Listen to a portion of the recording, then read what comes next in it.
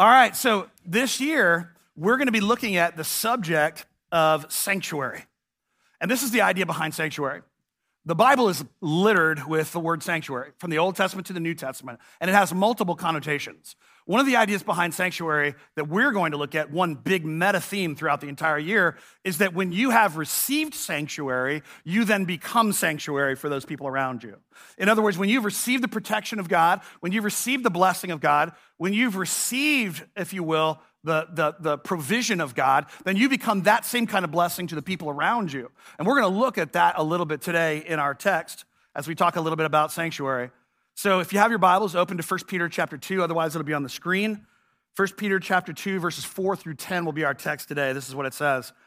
I'm going to read the whole thing, then we'll come back and walk through each one of these verses. Verse 4, as you come to him, the living stone, rejected by humans, but chosen by God and precious to him. You also, like living stones, are being built into a spiritual house to be a holy priesthood, offering spiritual sacrifices acceptable to God through Jesus Christ. For in Scripture it says, see, I lay a stone in Zion, a chosen and precious cornerstone, and the one who trusts in him will never be put to shame.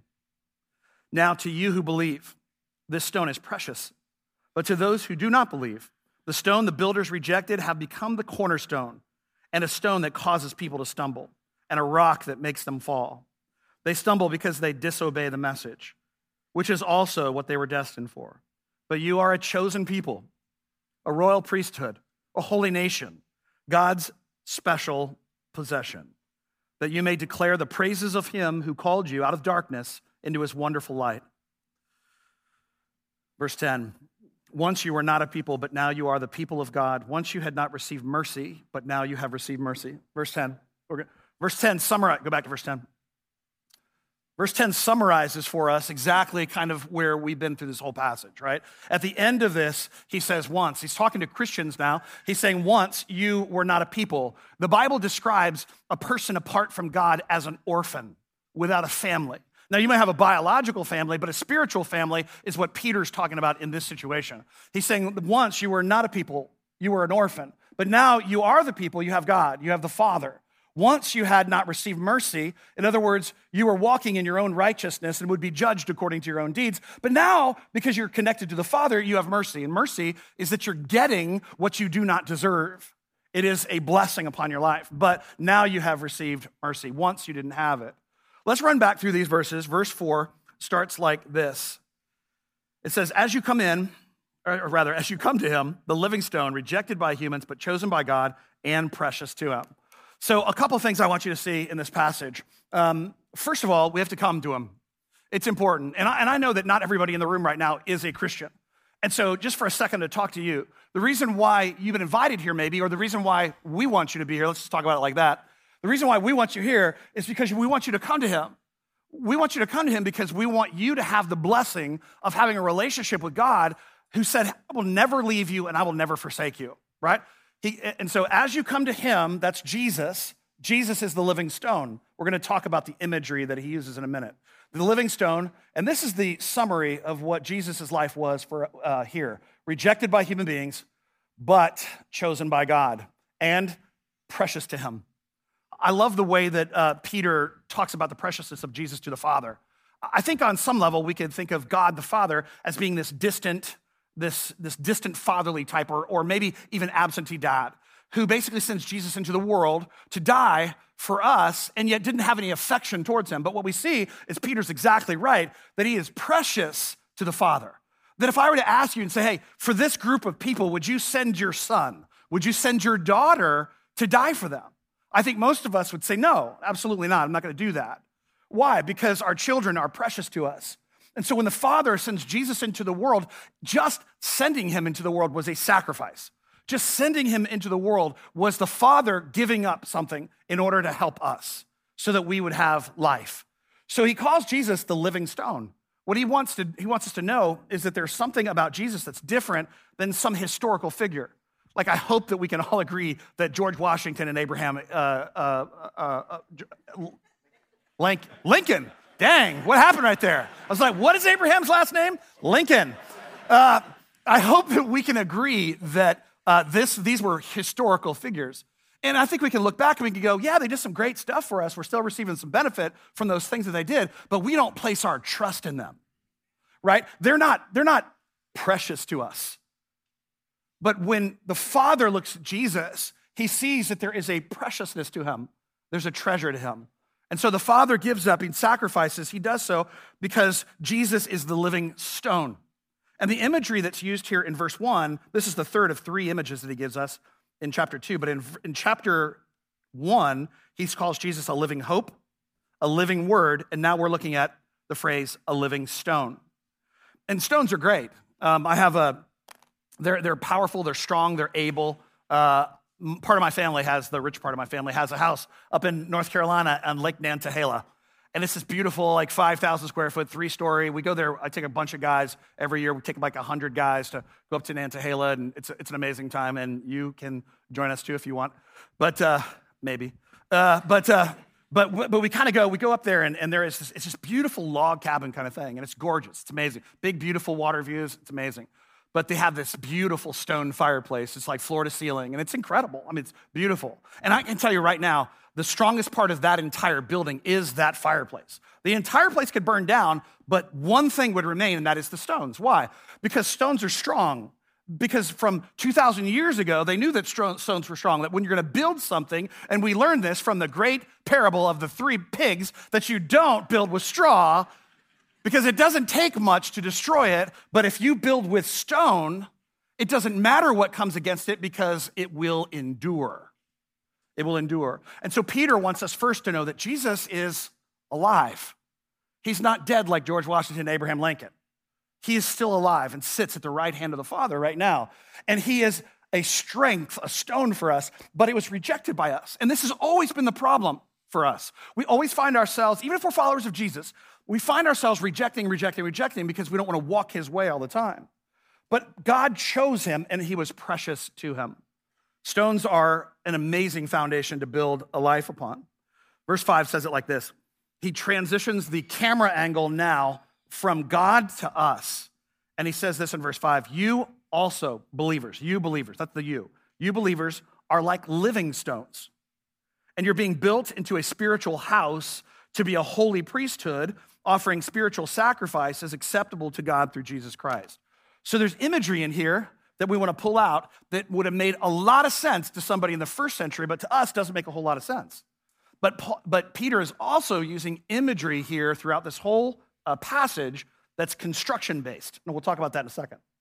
So he's talking, hey, believers, you're like living stones. What does that mean? We're being built into a spiritual house, okay? And then we are a priesthood, and we are offering spiritual sacrifices. So in the Old Testament, there was 1 or 2 spiritual houses. Where the presence of God lived in the Old Testament was different than today. In the Old Testament, there was the tabernacle, and his presence reigned and resided inside that tabernacle. And then in the temple, in the Holy of Holies, God's presence resided there as well. Now, God's presence is and was in all places at all time. This is why when you pray, and a guy in China prays, at the same time, it's not a list, and God's going, okay, 1, 2. He's getting them all at the same time because he's everywhere at the same time. But in the Old Testament, he placed himself in the tabernacle, a tent, a building, and then he placed himself in this other building, the temple, okay? So when Peter's talking about this, all these guys know this language: sacrifice, priesthood, tabernacle, or spiritual house. Now, Peter says, you and I are like living stones. We're being built into something. So the first thing I want you to see is that when you build a house or you are building a house, the house is not fully built. You're in the process of building something. And so the building is not what it's going to be down the road, but it's on its way. It's being built. And one of the things I love about the Christian faith is it has one of the most generative philosophies behind it. And what I mean by that is it is the most positive in terms of the fact that you will change. You will grow. You're not going to be the same person. We are not who we are. We are who we're becoming. And today, who you are is because of the series of choices that you've made in the past and your beliefs about yourself and God. And these things make up who we are today. And the choices we make tomorrow and the beliefs that we have about ourselves and about our relationship with God will determine who we will be down the road. We are always changing. Why? Because we are being built into a spiritual house. Every once in a while, in counseling throughout the years, I was a counselor before I was a pastor, but every once in a while, sitting down in counseling with somebody get really frustrated in the marital kind of conflict, and one of them would say, "It's just who I am. This is just me." And that's never an acceptable or appropriate answer. It's not. Why? Because we don't just stop and say, "This is me." We say, "I'm becoming something more." See, you need to know you can change. You don't have to stay the same person. You don't have to constantly be broken down with the same old busted up philosophies and pains. You can absolutely grow into who God wants you to be because you are a living stone, not a dead stone, a living stone, and you're being built into a spiritual house. Now, in the Old Testament, tabernacle, temple. In the New Testament, you are the temple of the Lord. Can we just sit with the gravity of that for a second? You and I carry around with us, if you're a follower of Jesus, you carry around God himself. The creator of the universe has placed himself in your heart. And I was thinking about that. I was thinking, so I have received sanctuary from him. In the Old Testament, one of the beautiful images of sanctuary was that if you've done something wrong and you've failed in some giant way, you could run to a sanctuary city. And in that sanctuary city, you were given mercy. And that's the very situation that we all find ourselves in. We've all done something wrong. And we find ourselves in the sanctuary of God. And so I started thinking about that. I'm like, I live with God with me all the time. I walk around as a container of God. So I started thinking about that. If I've received sanctuary, I wonder if people around me perceive me as a person of sanctuary. I wonder if people look at me and look at us and see that they receive mercy, that they receive grace, that they receive courage, that they receive encouragement, that they receive truth. I wonder if we are known as those kinds of people. And I think, honestly, if we really, really were honest about that, if we were really like that, it would be like lightning in the world. We would stand out in a way that doesn't just make us look like everybody else. Not in some weird or Amish way. Denim skirts are not on the option, right? But what we're talking about in a way that makes people feel like when they talk to you and they talk to me, we are a sanctuary for them. Because why? I'm a spiritual house, but not only am I a spiritual house, I'm a priest. How many of you grew up Catholic, Roman Catholic in some way? The Lord be with you. And so here's the thing about that. You grew up, okay, and what Peter's saying right now is the Catholic Church has a very Old Testament idea, all right? And Peter is kind of hitting on this idea, and that is, as a Catholic, you are taught that you go through the priest to God. You come to him, you confess, you do your thing, you come to him. Peter is saying God is actually building you into a temple of the Lord, and as a temple of the Lord, you're also a priest. That doesn't mean take off the collar, the black outfits, the whole thing. You know, like take all that off for a second. You now have direct access to God. You don't have to go through me to get to Jesus. You can pray to him any moment, anytime. And that goes for you even if you're not religious. You can talk to the Father. You come through Jesus. Right? So you also, believers, like living stones, are being built into a spiritual house to be a holy priesthood offering spiritual sacrifices. So what does that mean that we offer spiritual sacrifices? It means all kinds of things. It means that like when you're teaching your kids about Jesus, you're offering spiritual sacrifices. When you are telling someone about Christ, you are presenting spiritual sacrifices. We are no longer required to do animal sacrifice to make our sins okay because Jesus has forgiven our sins once and for all. Now what we're doing is spiritual sacrifices of gratitude. The reason why we tell others about Christ is not because there's some rule that says, tell them about Christ. It's because we do it because we love someone. And we want everyone else to know Christ. And we want everyone else to know the joy of Christ. We want everyone else to know what I'm about to teach on in just a second ago. But for some of us, this also solves a problem that we have. And that is, for you, you're thinking like, I don't know if my faith is right. Listen, so and this is the reason why. And we'll talk about this in a second, though. Some of you are just checking boxes. You're checking boxes. And you're like, so if I read my Bible and I pray every day, then I've got my relationship right with God. No. Pharisees in the Old Testament read their Bible every single day and prayed every single day. They were far from God, okay? Now, I'm not telling you don't read your Bible. In fact, statistics show us that you guys are getting all your Bible from Sunday, and that's about it. Most of you don't pick it up for the rest of the week. And I'm telling you, like, I'm incredible. But You're laughing too hard, man, too hard, okay?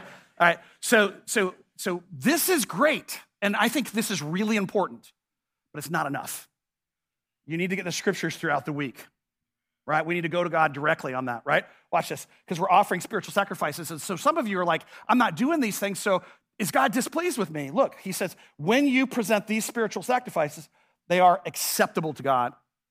So whatever you bring, whether it's big or it's small, the Lord's like, you did it. You brought it. I'm all in. Thank you. It is acceptable to me. Why? Because it comes through Jesus. Now flip the coin for a second. The most righteous act on the outside, apart from Christ, the Bible calls it filthy rags. It says that it's not of any value to God whatsoever. So there is always this one thing in the Christian faith that connects us to God, and that is Jesus. We always go through Jesus to get to the Father. Otherwise, we can't be with the Father. And so he's describing this spiritual sacrifice, that we are a temple of the Lord. He goes on here in Philippians 2:3. It's also the reason why, because when we have received sanctuary, we become sanctuary to others. It's the reason why we're not harmful to other people. Philippians 2:3-4 says it like this: do nothing out of selfish ambition or vain conceit. Rather, in humility, value others above yourselves, not looking to your own interests. Actually, what this says in some translations, and I think it's a better translation than this, not looking only to your own interests. You still have to look to your own interests.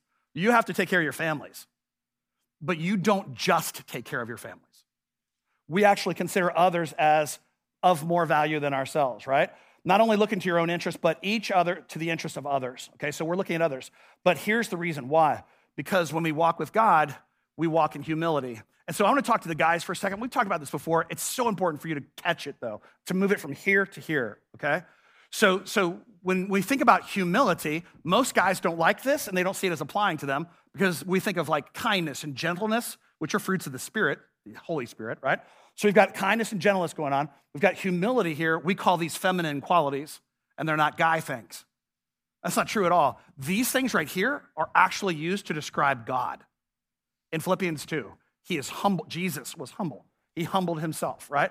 So humility, the biblical definition of humility, is power restrained, power that's being held back. I think this is of such great importance, and this is not just a guy thing, ladies, as well. You can be this way as well. But I think in our culture right now, humility as Christians is so important. You know why? Because you're being taught everywhere else that the goal of the Christian life right now is to be against and to constantly be slapping down. And that is not in the Bible. That's on your news networks. That's on your blogs. That's on your, podcasts, but it's not in the Bible. Our job is to be humble, right? Which means power restrained. So guys, here's what I want you to see. Humility, it needs, and here's why it's so important. Humility, power restrained. In order to have humility, you have to first be powerful. If you don't have a mastery of yourself, if you don't have the ability to act in the world with agency, if you're not that person, then what looks like humility is just weakness. So you have to have power first, and then you have to pull that power back. It doesn't take any strength whatsoever to swing at somebody else who disagrees with you. And I mean physically swing at that person, or get on get on Twitter and slam on someone on Facebook or Instagram or TikTok and jump on those things and just start tearing people apart. There's nothing brave about that. You know what is something brave? When you listen to someone else and you disagree with them, but instead of just pushing or swinging at that person, what you do instead is you hold back, you resist. Why? Because our purposes are not this. Our purposes are this. Our purposes are not the world, they are the kingdom of God. The book of Hebrews says we are just traveling through this world to get to the Lord. This is not home. And some of us plant the flag so firmly here in this world that when something goes wrong with our world, we start swinging. But when you do this, you're walking outside of the ways of God. But now we're looking to our own interests and not to the interests of others. He goes on, I think it's just so important. He says in verse 6, for in Scripture it says, see, I lay a stone in Zion, a chosen and precious cornerstone, and the one who trusts in him will never be put to shame. Watch this.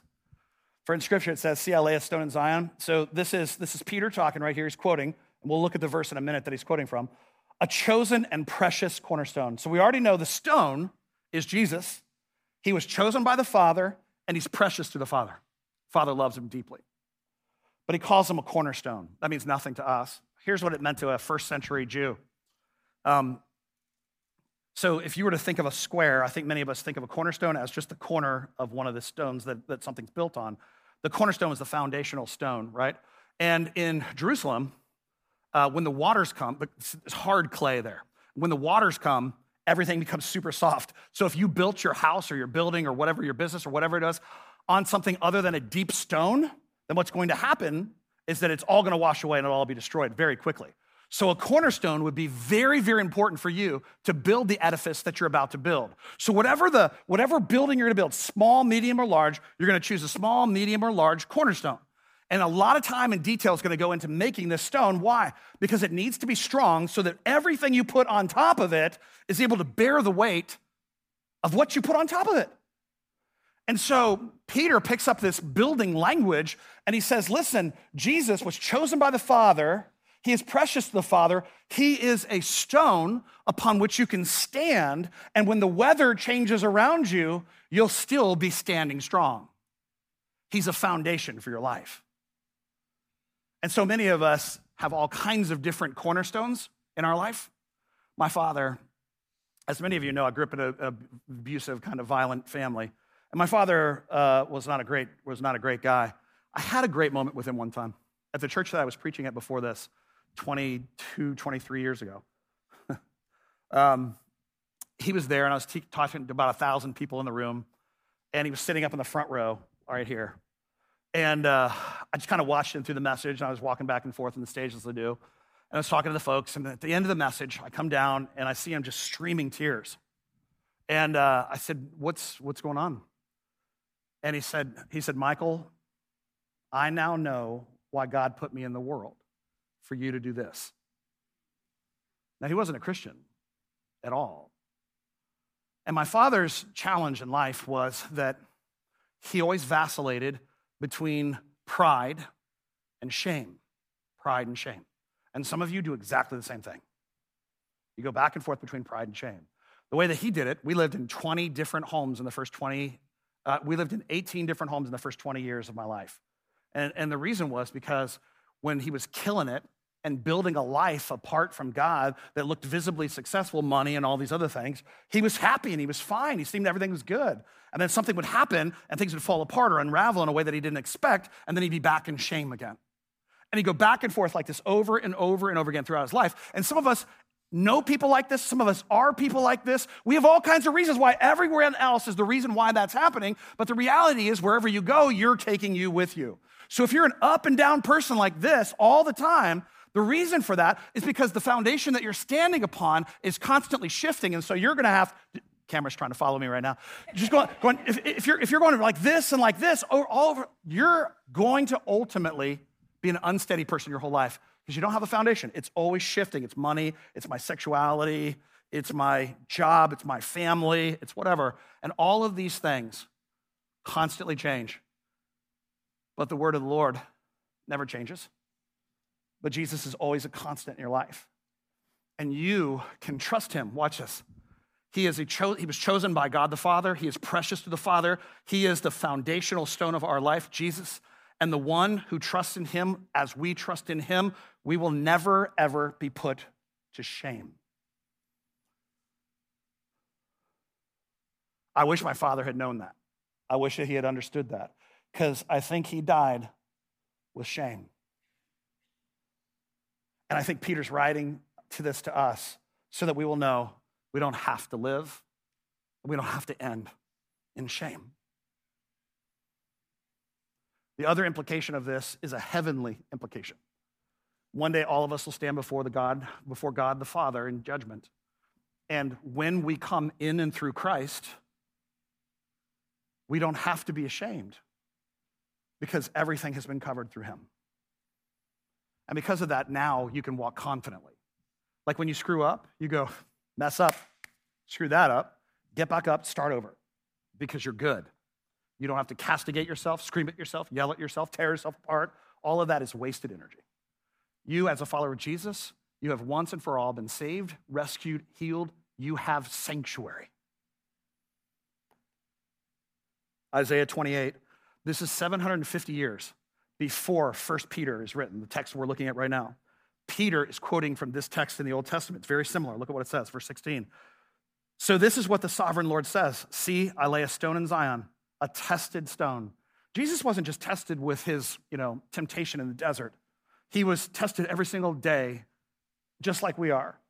As the book of Hebrews tells us, he was tempted in every way that we are, yet without sin. He was tested, and he was found to be worthy. A precious cornerstone. Look at what it says next, a sure foundation. What kind of foundation do we have? Well, that's something that you and I need to consider for ourselves. Where do we place our foundation? Is it on Jesus or is it on something else? Because the one who relies on Jesus will never be stricken with panic, will never be concerned, will never be overwhelmed in that way, will never be dismayed. Verse 7 says it like this, now, and it shifts to us, now to you who believe this stone in Jesus, to you who believe in Jesus, the stone is precious. Jesus is precious. Let's pause here for a second. So I was talking to this guy not too long ago, a guy that I know, and we were talking about his mom. He says, Pastor Mike, I don't know what to do with my mom. And I said, well, join the club. And he said, she's everywhere we go, she's just kind of judgmental. And she's judgmental with all these little comments, so-and-so is such a person, or I'm so much better in this way, or, and she's like, he's just like, it seems like she's always performing. And I said, that's exactly what's happening right there in the situation. So some of you are doing what his mom's doing, like you're checking boxes, right? And what I'm about to say is that you're in a trap, okay? It's a cycle, and I'll show you what it looks like. Because for him, he's frustrated at her, right? Because she is constantly judgmental and constantly negative. And I think for some of us, we look at people like that and we go, easily just write them off. You're like, they're just being jerks. And maybe they are. But I think it's a little more complicated than that. Because here's what I think is going on behind the situation, right? So here you've got this person, they've got this mom, and she's doing all this stuff. But what's really happening with her is in her life, she's connecting with God by checking boxes. I read my Bible today, and you guys should read your Bible. You should do it more. But watch this. She was checking, I read my Bible, I prayed this prayer today, I did my devotion, I was nice to somebody, and then I prayed my prayers before I went to bed. And she's got this list, like the Pharisees did in the Old Testament. She's doing the list, but she has no real connection to to Jesus, because she doesn't think he's precious at all. She's performing for him. And if you're a person who struggles with that and you're performing for God, here's one of the other things that happens as a result of performing for God. Not only do you look at yourself and constantly walk in shame because you're never living up to the standard, walking around going, oh my God, why am I not doing this better? I'm too far behind. Why am I not further along? I should be further along at this point in my life. But also at the same time, not only are you looking at yourself, writing these checks, but you're also looking at everyone else doing the same thing. And you don't even know it. You're looking at everyone else. Did they check the box? Did they check the box? Did they check the box? Did they check the box? You know what? She's not checking the box. So when you start comparing, you're looking at all the people who are not checking the boxes. So now you're this not just person who's self-condemning, you're condemning of everyone else. Most people who are judgmental and condemning of everyone else, it's because they're screaming at themselves on the inside. And you need to see a person like that as a person who needs to be pitied, not a person who needs to be written off. And so now to you who believe, this stone, Jesus, is precious. When you have an encounter with Jesus, when you really become a follower of Jesus, he's not like Abraham Lincoln to you. He's precious. We think about him. We love him. We are engaged with him. We pray. Ladies, think about it like this. If your husband came to you one day and he said, you asked him the question, why are you faithful to me? And he said, well, because there's a rule that says I should be. How successful is that to you? You feel like that's a winning strategy? Guys, don't do that, okay? All right? That's not a winning strategy. Why? Because intuitively, you know that a rule really doesn't maintain a relationship. Love maintains a relationship. And that's why Jesus is precious to us, because we love him. Because he's our brother. He's our Savior. He's our friend. But to those who do not believe, now the camera angle switches from us to those who are not Christians. And so this is for you if you're not, you're like, I don't know what I believe about Jesus. Well, let's talk about it. But to those who do not believe, the stone, Jesus, the builders rejected, that is the Pharisees and the law, has become the cornerstone, verse 8. A stone that causes people to stumble and a rock that makes them fall. They stumble because they disobey the message, which is also what they were destined for. Let's go back to verse 7. All right. So now to you who believe, but to those who do not believe, the stone the builders rejected. So when Jesus came, not only this, and this has always been the issue with Jesus.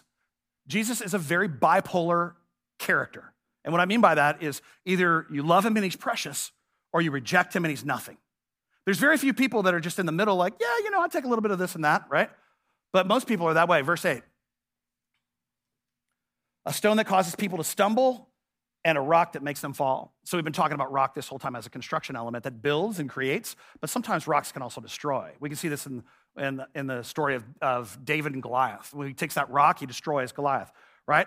So in the same way, Peter picks up that idea of a rock that it has both positive benefits but also negative benefits, and he says the same thing about Jesus. There are some negative benefits, if you will, to drawbacks to Jesus, and that is this, that there are some who will stumble over him and some who will fall over him. And it's very clear why, because they disobey the message of the gospel, which is also what they were destined for. So when you read this, you think, well, God just had taken some people in this category and some people in this category, said, you're destined for this, you're destined for this. That's not what he's saying at all. Look, why are they destined for this? Because they disobey the message, right? They disobey the gospel. And here's the thing. Like if you're not Christian, you might be thinking, well, the reason why I'm not all on board with this is because I don't know everything. None of us know everything. That's not a thing.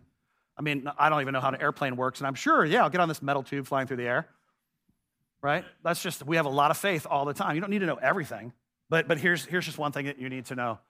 Jesus died for you because he loves you. He laid his life down for you because he loves you. No greater love has a person than a man lays life down for another, right? And so he died for you, and he did that because he loves you, because you have a problem that you can't solve, and that is your moral imperfection. And that's not me pointing my finger at you, brother or sister. That's because I'm a moral failure as well. None of us has done that right. Not one. All have sinned. All have fallen short of the glory of God. At the end of the day, we look at that and we go, well, how do I solve that problem? And there's only two ways. One, you can get to heaven, you can take this giant risk. I just think God will love me. I think he's going to think I'm awesome. But what happens? What happens if there's a big line, right? And in front of you is Billy Graham, right? And behind you is Mother Teresa.